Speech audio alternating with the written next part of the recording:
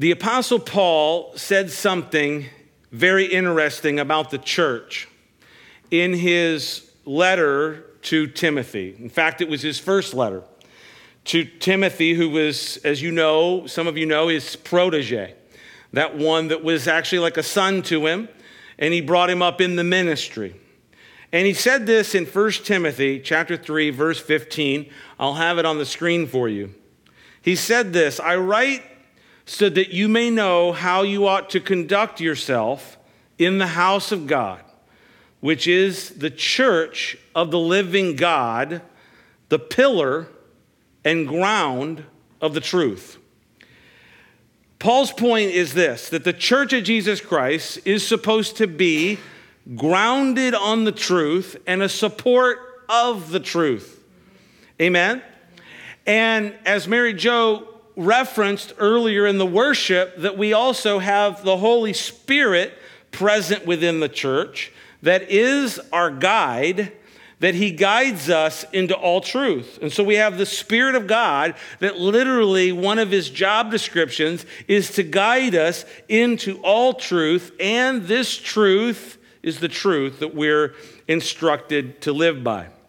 So with that being said, I want to throw a term out there for you tonight and just see what you think. Nobody calling out anything, but just this is a kind of a rhetorical thing that we're doing here. When I say the name Sodom, what do you think of? What do you think of? Now, I'm sure there are many here that are very familiar with what happened in the city of Sodom. And I am very much aware also that there are many people today that have no idea about what happened in Sodom. In fact, they've never read Genesis 19. They may know some of Genesis, but they've never waded this far deep into the book, and certainly have not come to chapter 19 and really know what it says and are familiar with what it says. I'm sure there are many people familiar with what happened, but maybe perhaps maybe even you have an idea of what happened. But if truth be told, you're being honest, it's been a while. It's been a while since you really looked at what the issues were concerning Sodom. So here in Genesis 19, God deals with Sodom and Gomorrah and the cities of the plain, and he deals with them in a very decisive manner. The question is, and I like to always ask questions when I come to the scriptures, amen? When I read the scriptures, I'm like, oh, well, I got a question about that, and then I answer that question, or maybe partially, and then I have another 2 or 3 or 4 or 10 or 100 more questions to ask. And so there are always questions. And so the question I ask when I come to this chapter is, why is it that God dealt so decisively with Sodom? And I think a good question in coming to any chapter of the Bible is this: what should we learn from the things that we read about here? So whether you are familiar with what happened in Sodom or you have really never read the text of Genesis 19, let's look at this chapter and discover the lessons that we can learn from what happened at Sodom. So if you're taking notes, first we're going to take a look at the investigation. So let's go to Genesis chapter 19. Let's pick it up. Verse 1, it says this: "Now the 2 angels came to Sodom in the evening, and Lot was sitting in the gate of Sodom. And when Lot saw them, he rose to meet them, and he bowed himself with his face toward the ground. And he said, 'Here now, my lords, please turn into your servant's house and spend the night and wash your feet, and then you may rise early and go on your way.'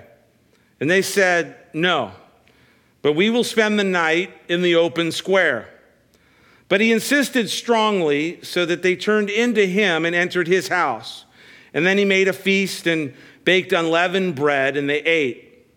Now before they lay down, the men of the city, the men of Sodom, both old and young, all the people from every quarter, surrounded the house. And they called to Lot and said to him, 'Where are the men who came to you tonight? Bring them out to us, that we may know them carnally.'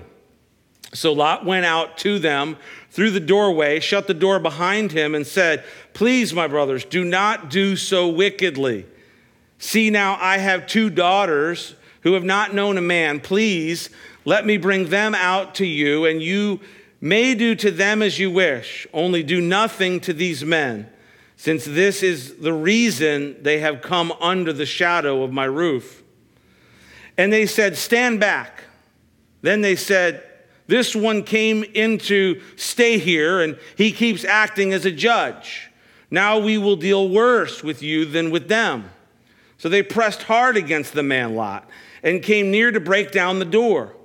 But the men reached out their hands and pulled Lot into the house with them and shut the door.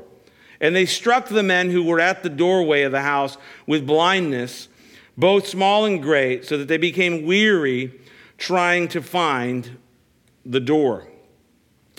So the passage begins here in Genesis 19 that we have it appears to be two men that went into Sodom. Now, to identify these, we've got to go back and do a little bit of a refresher back to chapter 18. You remember in chapter 18, there Abraham was at his house, at his tent complex, and there were 3 visitors that came. Remember, there was 3 visitors that came to visit, and remember, he ran to Sarah and said, "Hurry, fix something, get some food going here."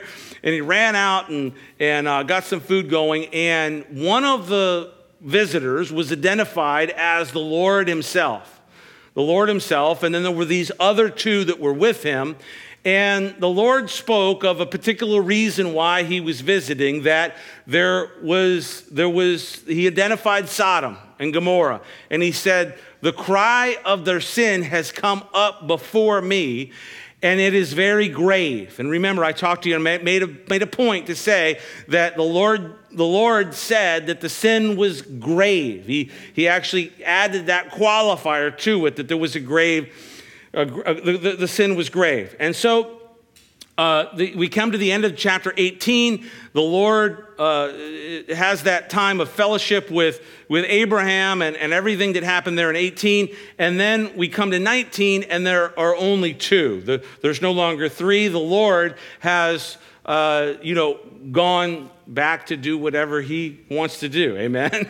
And so then we're left with just the 2 men. And really, they're angels. They're divine sons of God, and they're on a mission.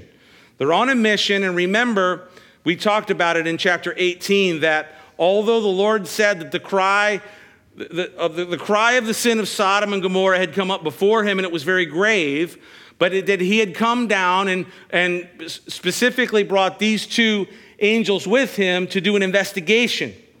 Remember, we talked about the question with that. Now, if God is all-knowing, why would he need to why would he need to bring himself or send a detachment to do any type of investigation? Doesn't he know everything? But I think what we talked about that night was that it alludes to the fact that God is the one that, even as far as man is concerned, he's going to go through every detail. He's going to go through every measure to even demonstrate to man that he's dotting every I and crossing every T, and not giving some rush judgment, but that his judgments are eternally based and fully just for all eternity. So we can rest assured in that. So we have the 2 men, the 2 angels, divine sons of God, and on a mission. They entered Sodom. And the text here tells us that Lot, Abraham's nephew, was sitting in the city gates. Now, the gates of the city, the ancient city, had these gates, and the gate was an arched entrance with deep recesses on either side, and then there would have been seats on each side, and it was a place of meeting. It was a place of gathering. It was a place where people would meet in these city gates. The inhabitants assembled there for social interaction and also to conduct business. So there was actually literally business that was conducted within the city gates. And so you had Lot sitting in the city gates, and he welcomed the 2 visitors. And it says he greeted them And he revered them. He invited them at that point to come and stay with him. And what did they say? They said no. They said no, we will spend the night in the open square. And I think this goes to the mission that they're on. They've been sent with a particular task to perform, but they're also at the same time, doing the work, right? They're doing the investigation. They're doing what the Lord has sent them to do. But Lot knew what would happen to them if they stayed the night in the open square. And so he literally begged them to not stay in the open square and to come to his house and to meet with him. He just knew what would happen if they did that. And so he pleaded with them to come into his house, and they finally accepted his invitation. And he brings them in, he prepares them dinner, and while this is happening, while they're having dinner and they're finishing up dinner, and it says before they lay down for the night that there was just kind of a ruckus outside at the door. And look what it says there in verse 4. We'll skip down to verse 4 now. It says this, and I'll actually throw that up on the screen. It says, now before they lay down, the men of the city, the men of Sodom, both old and young, all the people from every quarter surrounded the house. Now, it's interesting to look, when you're going through a chapter like this, and you can skim through this and you can read this in about 2 minutes. You can listen to it on an audio recording of the Bible. People read the Bible, and you can listen to those. You can probably listen to this chapter being read in about 2.5 minutes. It's another thing to actually take a look at actually what's happening in each verse, and there's some interesting things that are given to us in this particular verse. It says, now before they lay down, the men of the city, the men of Sodom, both old and men, all the people of every quarter surrounded the house. I mean, it's as if the writer goes out of his way to articulate what's happening here. This isn't a couple of guys. This isn't whatever. All the men of Sodom, old, young, everybody, it's a big group. It's all-inclusive here. They surrounded the house. And what did they say? Where are the men? Verse 5. Where are the men who came to you tonight? Bring them out to us that we may know them carnally. Now, this is the NKJV. And tonight, yes, is at least a PG-13 or maybe even maybe even more advanced than that. I apologize. I failed to give the parental warning before the service. So they said, bring them out. Where are the men who came to you tonight? Bring them out to us that we may know them carnally. It was very specific in the Hebrew text. If you look at the Hebrew text here, it's very specific. It's the word that's actually talking about to know someone is to know them by way of a sexual encounter, and it's to know someone, and so it's very specific here of what's being said. Now Lot goes outside. He goes out the door. And he talks to him. He tries to talk some sense into him, but he gets into some weird stuff himself, Lot. Some crazy suggestions. But he says to the men, he says, please do not do so wickedly. Do not do so wickedly. And in fact, as he gets down, he says, do not do so wickedly. And later, if you keep reading, it says, because this is the reason why these two guys are here. So, I mean, you can read this chapter and miss what's happening here, but it's really hard if you're paying attention to miss what's being said. Now, I think that brings us to a question, and it's a question that perhaps you have in your mind right now as you're sitting here listening to this. And this is, by the way, when's the last time, raise your hand, if you can remember the last time that you actually had a teaching from a pastor in a pulpit on Sodom and Gomorrah. Raise your hand if you can remember the last time that you... That's what I thought, okay? And this is why this is so important, because this is such an important issue, and yet there's virtually no teaching on it. And all these opinions being formed, and go out and read the threads on it, and it's a mishmash of missing the point of what the text says. So it's so important. So here's the question. What was the sin of Sodom, according to the Bible? The grave sin that the Lord taught, not an angel, not someone else, the Lord came down and met with Abraham and announced a grave sin of Sodom. What was it? Okay. Well, the Lord spoke through the prophet Ezekiel, and he said this in Ezekiel chapter 16, verse 49. I'll have it on the screen. Now, this was the sin of your sister Sodom. She and her daughters were arrogant, overfed, and unconcerned. They did not help the poor and the needy. They were haughty and did detestable things before me. Now, many have used this scripture to minimize the sexual component of the sin of Sodom and say, well, see, it really wasn't a sexual sin. It was, they didn't give to the poor. They didn't do all this other stuff.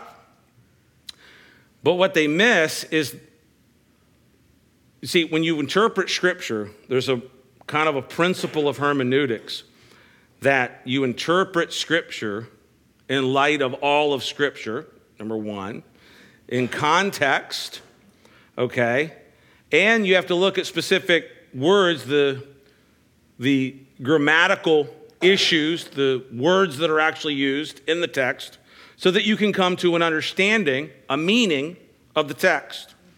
Now, the Hebrew word here translated detestable, when I said it in English, detestable, detestable, okay. There's a lot of things that are detestable,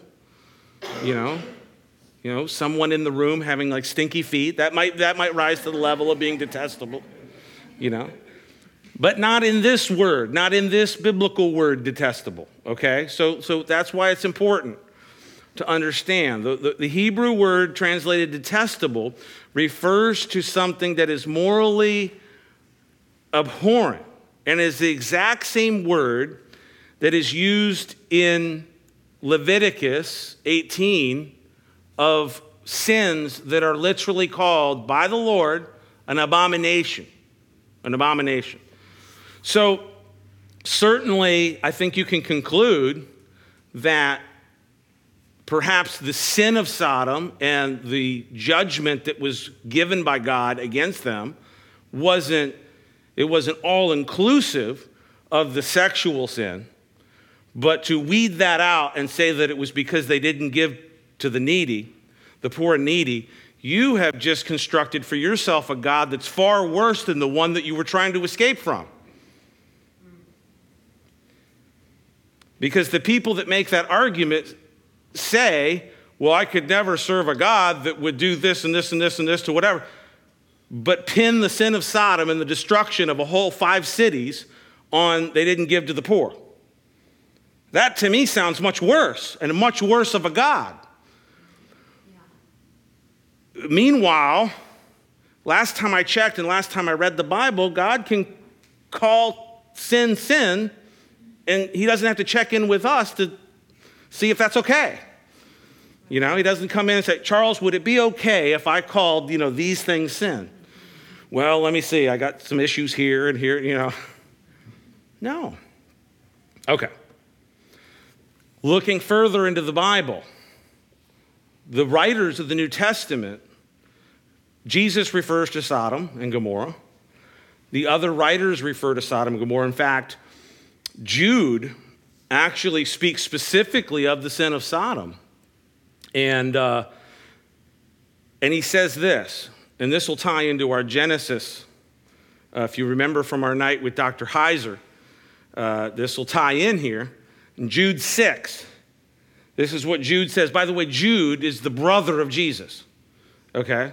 So this wasn't some guy out there running off at the mouth. No, literally the brother of Jesus and, in the canon of Scripture here. He said this, and the angels who did not keep their proper domain, but left their own abode, he has reserved in everlasting chains under darkness for the judgment of that great day. Before we go to 7, don't go to 7 yet. What's Jude saying there? He's talking about the angels of Genesis 6 who did not keep their proper, what's the word there? It's abode. The Greek word is actually oikoterion, is actually speaking of the abode, the dwelling place that we have. It would speak of actually the spiritual bodies that we would aspire to and groan for, the Apostle Paul talks about in Romans. Here the angels went the other way.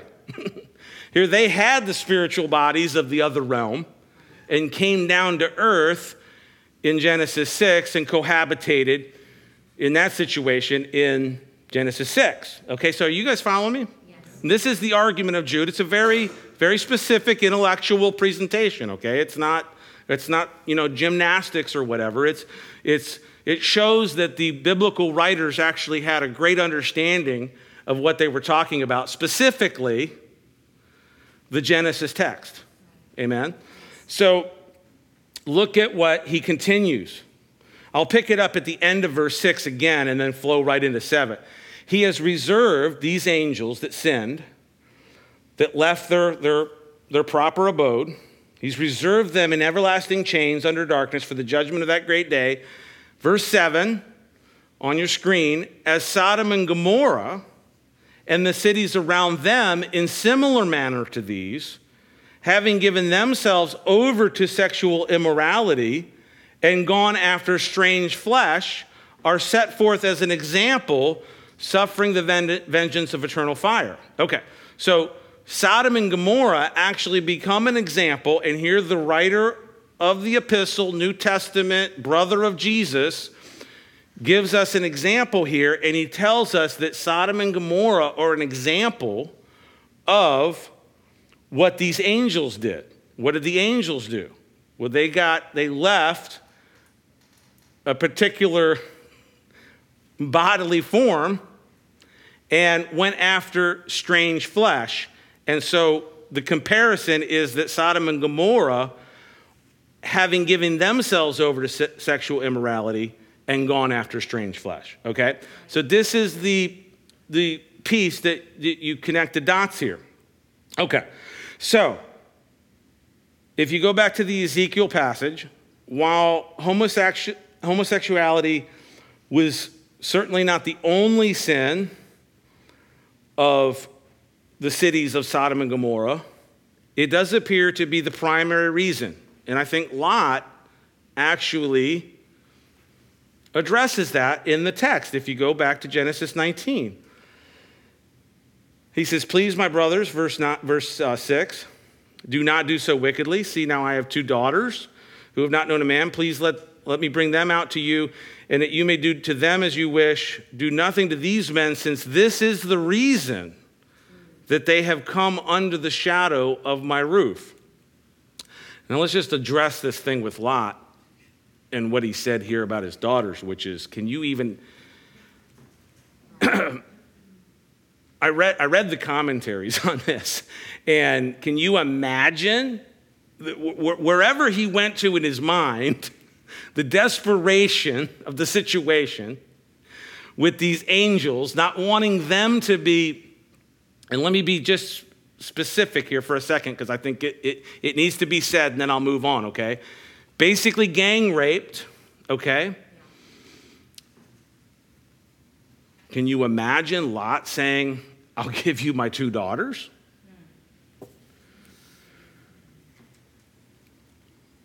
We have to be reminded that sometimes when the scriptures are telling us something, they're not necessarily, sometimes they're just reporting what happened. You know, so-and-so and so-and-so did this. What? That's nuts. That's crazy. So-and-so said this. Like here, Lot saying this. Completely crazy, and I don't think anybody here can imagine A, being in that situation, B, saying what Lot said. So what did they say? What did the men of the city say? They push back. They push back. And they reject him. Some of them perhaps say, look at this guy. He's come here and stayed here, and he thinks he's a judge. He thinks he's a judge.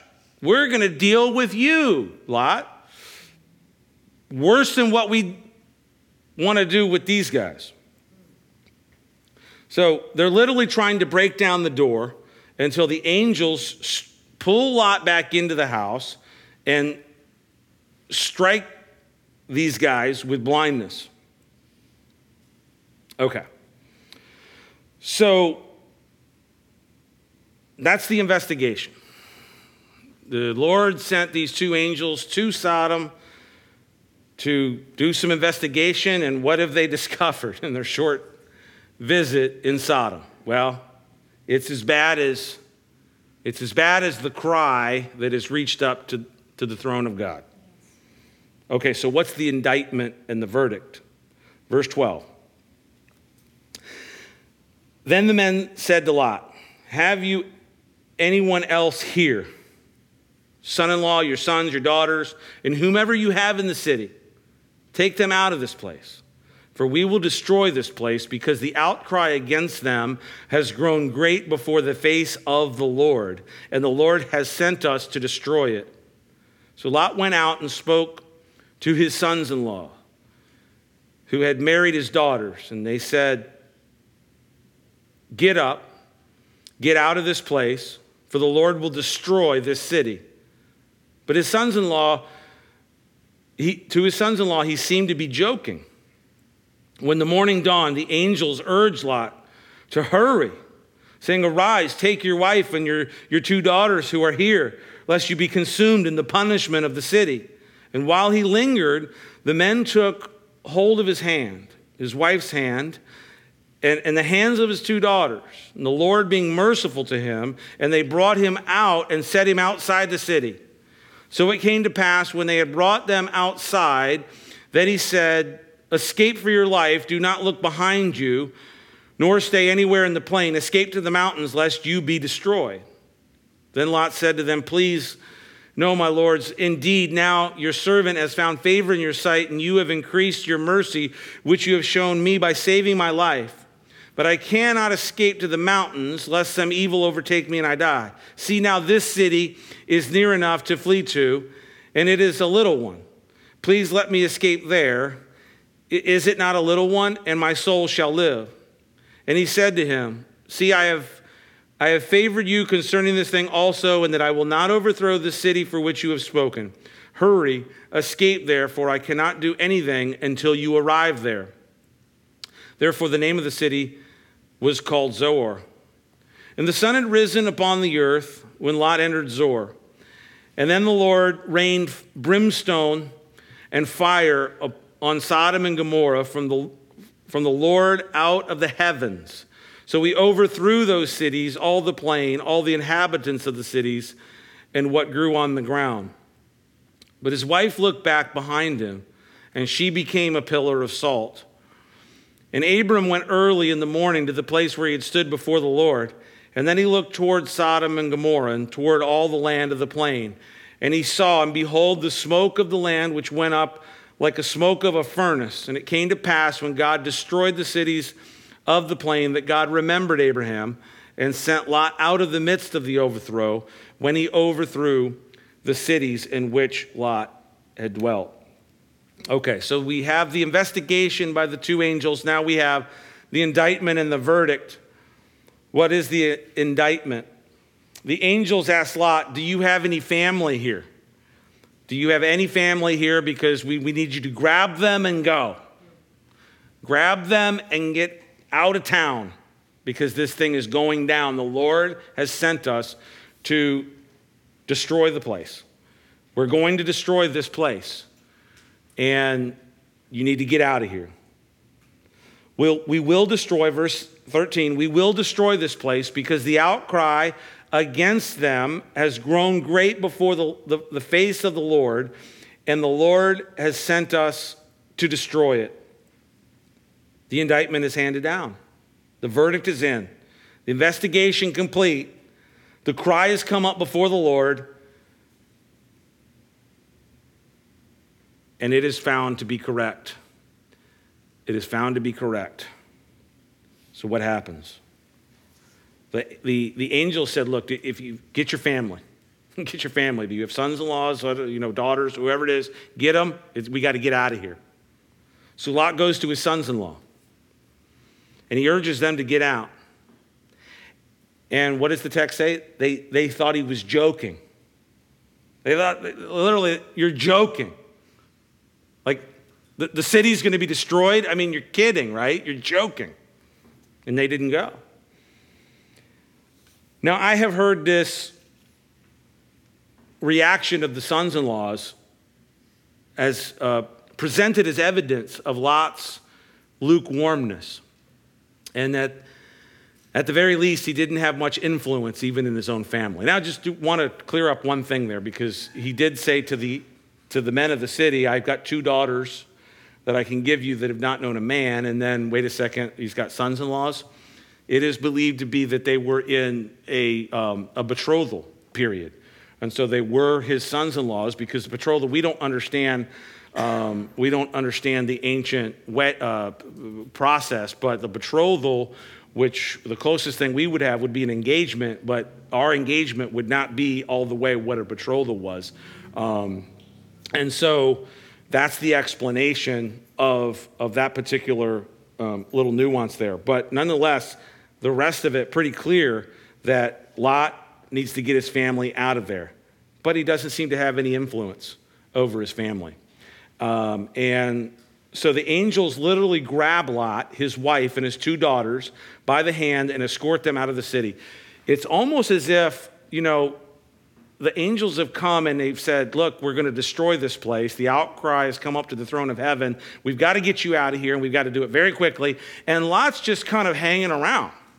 Like just, hey, okay, well, let me go talk to the sons-in-laws, and let me go over here, and they're like literally grabbing them by the hand and escorting them out, because part of the assignment was they had to get Lot out of the city. They had to get him out in order to bring the devastation upon the area. Now, Lot pleads with the angels. Once they grab them by the hands, they escort them out of the city, and Lot, they get him on the outside, right? They're out.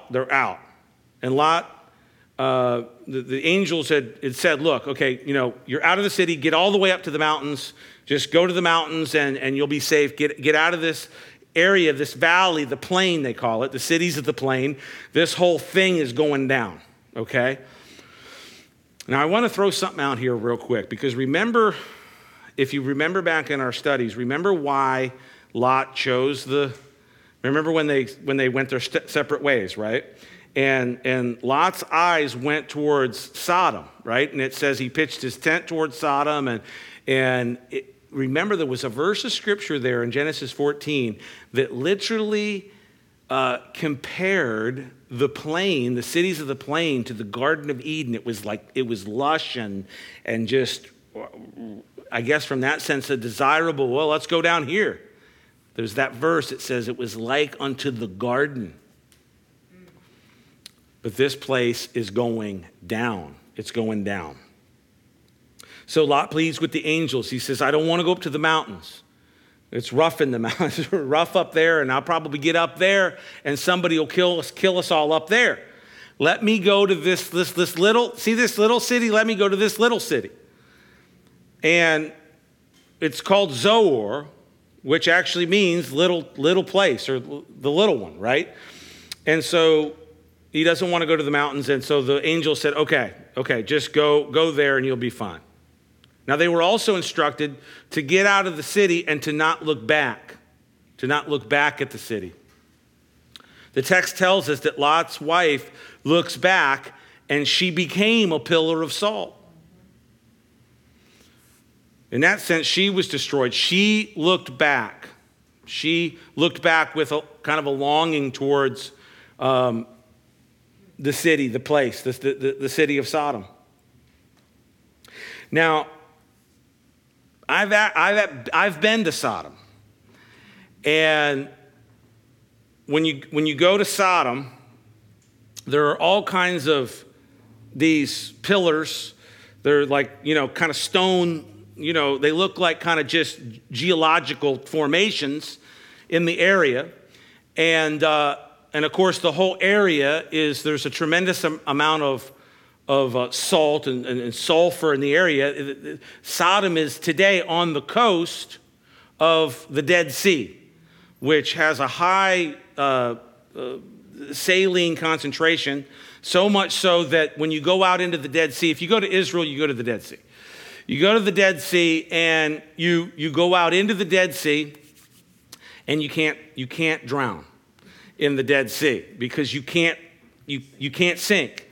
And I just remember when we went out and we swam in the Dead Sea, and we were out there, and I was just laying on my back and just look, I can do sit-ups. I can do sit-ups on the Dead Sea, and and it was just funny. And then our guide, he was he was funny. He's like, across the Dead Sea, you've got you're in Israel, but you look across the Dead Sea and it's Jordan. And he's our guide, who's an Israeli, and he's out there swimming, and he says, I'm going to swim to the queen, the queen of Jordan. But anyways, so they have actually this one particular formation, and there's a sign on it that says Lot's wife, right? And so you can go to Sodom, and you can go, and then there's Lot's wife, and it's the whole thing, okay? Now, I don't know if it was Lot's wife. I don't know. I mean, it certainly, for all the tourists that come into that area, it certainly, makes for, some interesting, pictures, discussion, all that good stuff. So what is interesting about this is that when you look at it, you have four of the people coming out with the angels, right? You have Lot, his wife, and the two daughters. Now, remember the discussion that Abraham had with the Lord, right? Back in chapter 18. Because the Lord kind of let him in on, remember when the Lord, should we tell Abraham, what's going down? Yeah, we should tell him. Let's go ahead and tell him. Okay, Sodom and Gomorrah, it's going down. And remember the conversation that Abraham has with him. He says, now wait a second, would you destroy the righteous? Would the righteous judge of all the earth, would he destroy the righteous with the wicked? Wait, now listen, God, would you save the city for 50 righteous? And God said, yeah. He got him down to 45. Abraham got him down to 40. And then he got bold, and he took him to 30 and to 20 and got the Lord all the way down to 10. And God agreed. He said, I will save the city for 10 righteous. Of all the city, of all the wickedness, of everything that's going on, this evil, the grave sin, the cry that's coming up before my throne, I'll save the city for 10 righteous. Turns out there weren't 10. The angels went down, and there was 4. And turns out there's actually only 3. Because one of them turns into a pillar of salt. So 3 people made it out of there. So what this tells me is that God had it with that situation. And God has, in the Bible, he has issued judgments that are fairly, looking at them from our perspective without the context of certainly the holiness of God, the eternity of God, all that context that God has that we don't, we look at it and say, well, why did he do this? You look at the flood. We go back to the flood and Noah. That was a judgment against what was happening on the earth. And God dealt with that. And here we are again. And God is dealing with this. And he saved 3 out of the city. Now, when Lot and his 2 daughters went to Zoar, it says God rained down fire and brimstone and destroyed Sodom and Gomorrah and the cities of the plain. And the text tells us that Abram went out of his tent near Hebron. Abram is over at his, where he lives in Hebron. And he looked toward the cities and he saw the smoke. He saw the smoke. And of course, God rescued Lot out, snatched him. There's a verse in the New Testament where it talks about those that are saved literally snatched from the fire. You ever wonder what that's about? I think it's a reference to Lot. Lot literally being snatched out of the fire and saved. And so another thing that's interesting is now that you go there and you see basically a desert, it looks nothing like the Garden of Eden. The area around the Dead Sea, the area around Sodom, the area around that whole area is just, it's a desert land, and the Dead Sea is called the Dead Sea because there's no life in it. It's dead. And so, wow, explain that one. You have a whole area that is, and it's the lowest spot. Well, Jericho is they say is the lowest spot on the earth. And it goes down from Jericho in the north down to Sodom, 1,300 feet below sea level. You thought Death Valley, California was low? That's 282 feet below sea level. Down there, really low, one of the lowest spots on the earth. And just destruction. The bottom line is that God destroyed the city, but he spared Lot out of the city. Now, there is this section of the passage there in Genesis 19 from 30 through 38 that talks about what happened after the fact with Lot and his 2 daughters. And it's a pretty, risque story as well. And the daughters actually at this point are thinking that the whole world has been destroyed and that they're the only ones that are still alive. And so they concoct this idea, whereas they're going to get their father drunk and go in and they sleep with their father so as to have him impregnate them to, kind of perpetuate humanity, so to speak. So you can read ahead and look at that. But basically, the gist of that little section there is that there's 2 sons that are born from them, and one is the father of the Moabites, and the other one is the father of the Ammonites, and that are supposed to be brothers. They're in the family, but they end up being kind of outsiders in the sense. So let's take a look at the implications, and we'll wrap this up tonight and go to the gospel. Amen. What are the implications of this chapter?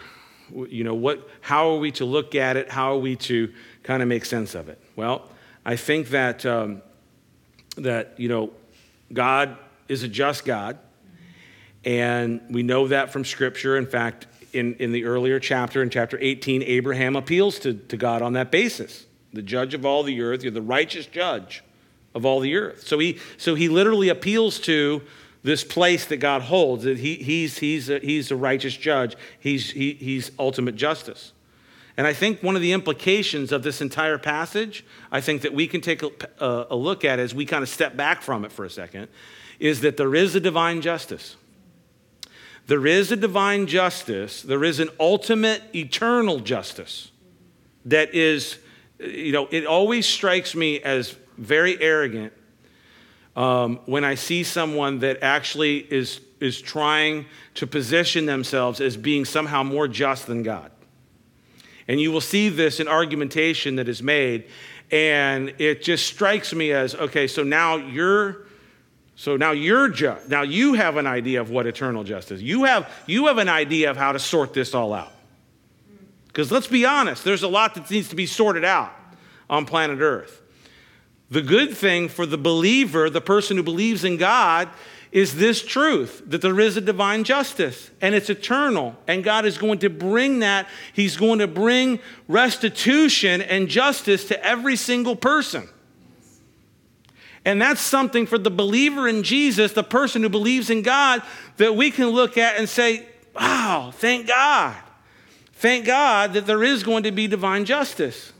Because for the person who doesn't believe in God, the only justice that there is whatever justice that mankind devises to mete out here on this short little time that we're here on planet Earth.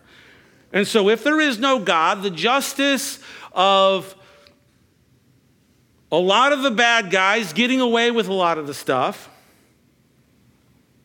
is just the way it is. Is just the way it is. But that's not the way it is. That's not the way it is. Because there is a divine justice and there is an eternal justice, and God is coming back to judge the world. He didn't come the first time to judge the world or condemn it. And Jesus said this to Nicodemus in that nighttime meeting. He says, the Son of Man did not come into the world to condemn the world, but that the world might be saved. So the gospel has gone out. Jesus completed his mission of dying on the cross, and the gospel has been meted out. But there is coming a time when the ark of the door of the ark is shut. There is coming a time when the last person is pulled out and the fires do come. And divine justice does come. So for the unbeliever has to wrestle with the ultimate injustice in this world. And that is all there is. For the believer, we rest assured that there is a divine eternal justice, and that we have submitted our lives to the righteous judge of all the earth, and he will judge righteously and justly every single person. So there's an ultimate justice that will be visited upon every single person. That's number one. Number two, and this is the gospel. Jesus satisfied the divine eternal justice. Jesus satisfied the divine eternal justice.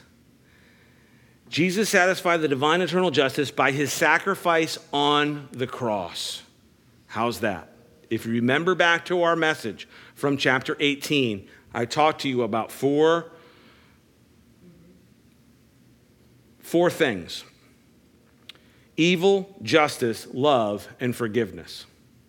Evil, love, justice, and forgiveness. And there is a place where all four of those things converge in human history. The one place that they all converged was on a hill called Calvary, where Jesus Christ, the Son of God, went to that hill, carried a cross, was nailed to it, and became the perfect sacrifice. The writer of Isaiah, the prophet, said it this way, not knowing fully what he was talking about, but under the divine movement of the Holy Spirit upon him. The chastisement of our peace, the penalty for our peace with God, the penalty that was on us, he took upon him. This is what Jesus did. And so there is a divine justice, and that's going to be meted out to every person. But the gospel message is, to anyone who comes to the Lord Jesus Christ, Jesus satisfied the divine eternal justice. And if you're in Christ, you have been made right with God. The chastisement of your peace with God was upon him. He died in your place. We already sung it tonight. A scandal of grace. You died in my place. And so that's where it comes together. This place where evil, justice, love, and forgiveness all converge on the cross of Calvary. It's a place where the love of God, against the evil of man met the justice that God knew had to be paid, and he did it through his Son and offers forgiveness to every single person who would come. Now, the last point is this. That gospel message, that gospel reality has to be appropriated to your life. How is it that you are worthy to be like Lot, snatched out of the city before the destruction comes? By that gospel being appropriated to your life. We're going to the table of the Lord. Jesus said, and I'll close with this, in John chapter 6, unless you eat my flesh and drink my blood, you have no place with me, you have no life in you. It was a very hard saying. In fact, that was the place in the gospel where the crowds had come. This was the day after he fed the multitude. They had followed him across the lake and wanted another free lunch, right? You heard there's no such thing as a free lunch? There was one. Yeah. Jesus gave a free lunch. The problem was they showed up the next day and wanted another one. Remember, they said they wanted to make him king. I mean, anybody who can make free lunch, let's make him president. Amen?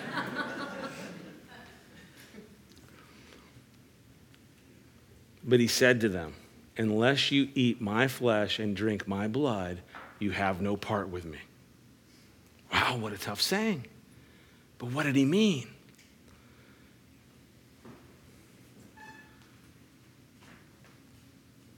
The act of eating is the act of personal appropriation. I can't eat your dinner for you, right? If you're going to be nourished, I can't have a Subway sandwich, and then you're getting all the nutrition and the benefits or the ill effects or whatever. Subway's good and fresh, right? I could have picked on someone else. Eating is an act of personal appropriation. And so what God is saying is, you have to partake of my death and my blood. You have to have that become appropriated to your life specifically. And if you do not do that, you don't have any part with me. And here's the contrast, and you've heard me on this before. It was an act of eating in disobedience that brought sin into the world. It's an act of eating in obedience that brings life to your dead spirit and brings you into the family of God, into the eternal family. Amen? And that's the gospel of Jesus Christ, and it must be appropriated to your life.